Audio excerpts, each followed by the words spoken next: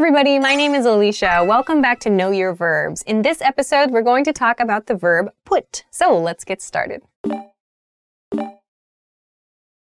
Let's begin with the basic definition of this verb. The basic definition of the verb to put is to place something in a location. Examples. Put your bag over there.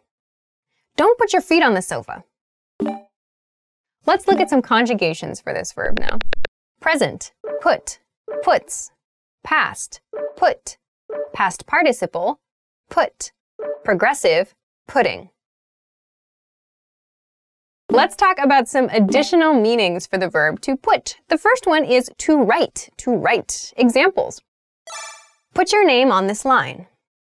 She put her name on the list.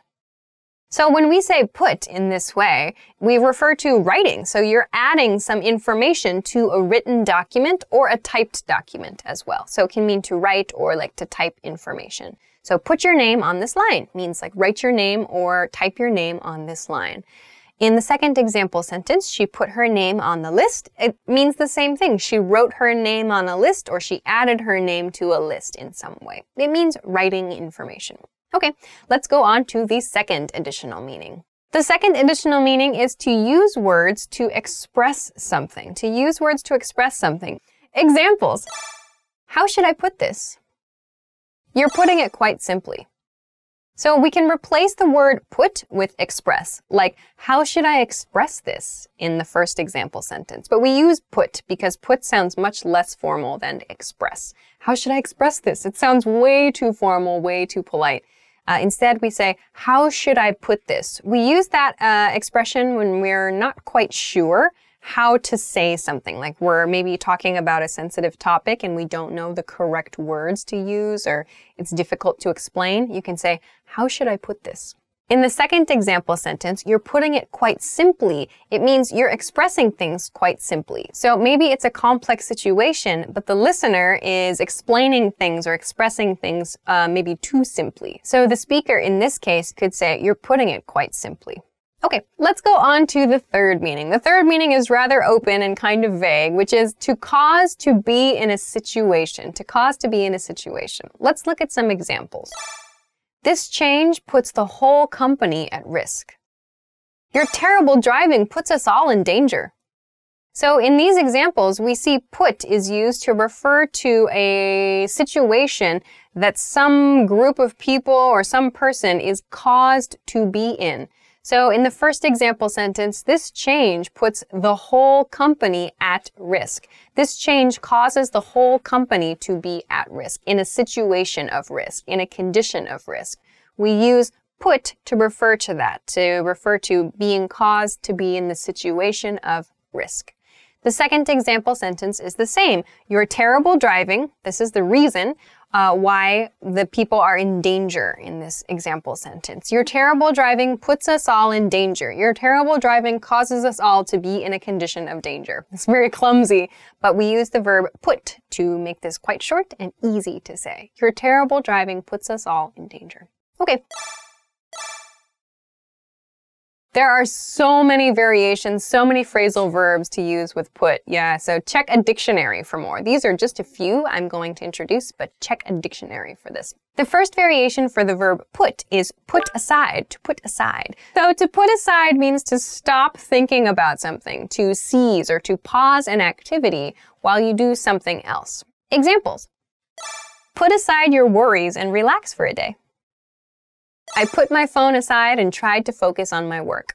So in both of these example sentences, we see that one thing is kind of being moved away from the focus. So for example, in the first example sentence, put aside your worries. It means like stop thinking about your worries. Like put those to the side in your mind. Don't think about those things for a while. So in the second example sentence, I'm talking about my phone, where I'm saying I can literally put my phone aside, put my phone to the side of the thing I'm doing and focus on my work. I put my phone aside.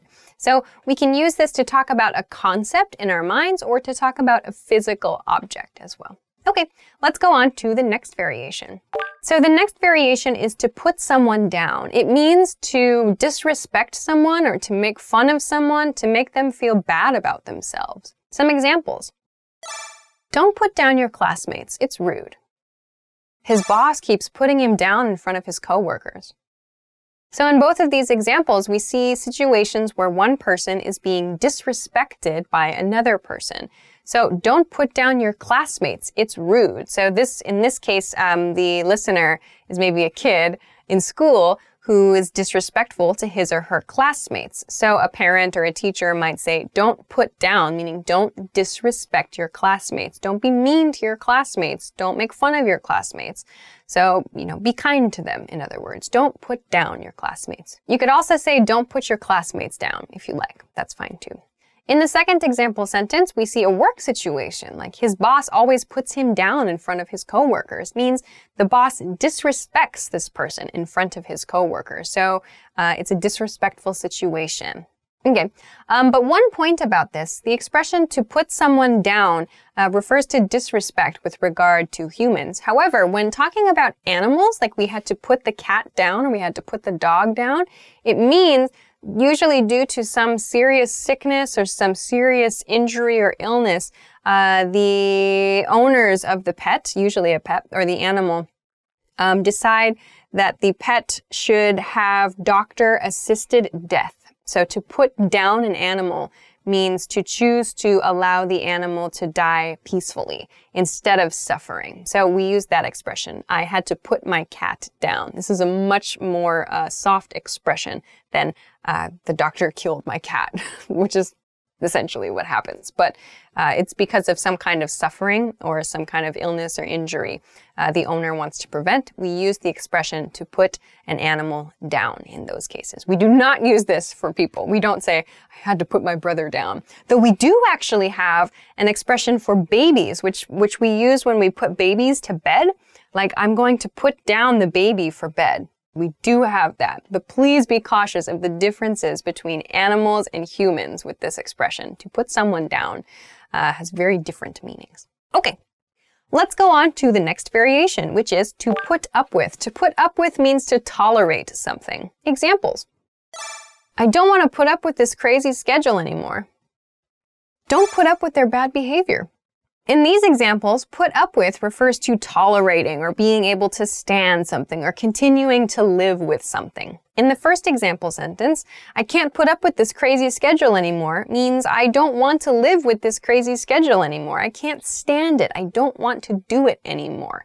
In the second example sentence, don't put up with their bad behavior. It means don't tolerate their bad behavior. So put up with something means like to continue living with something. And we often see it in the negative form, as in don't put up with something.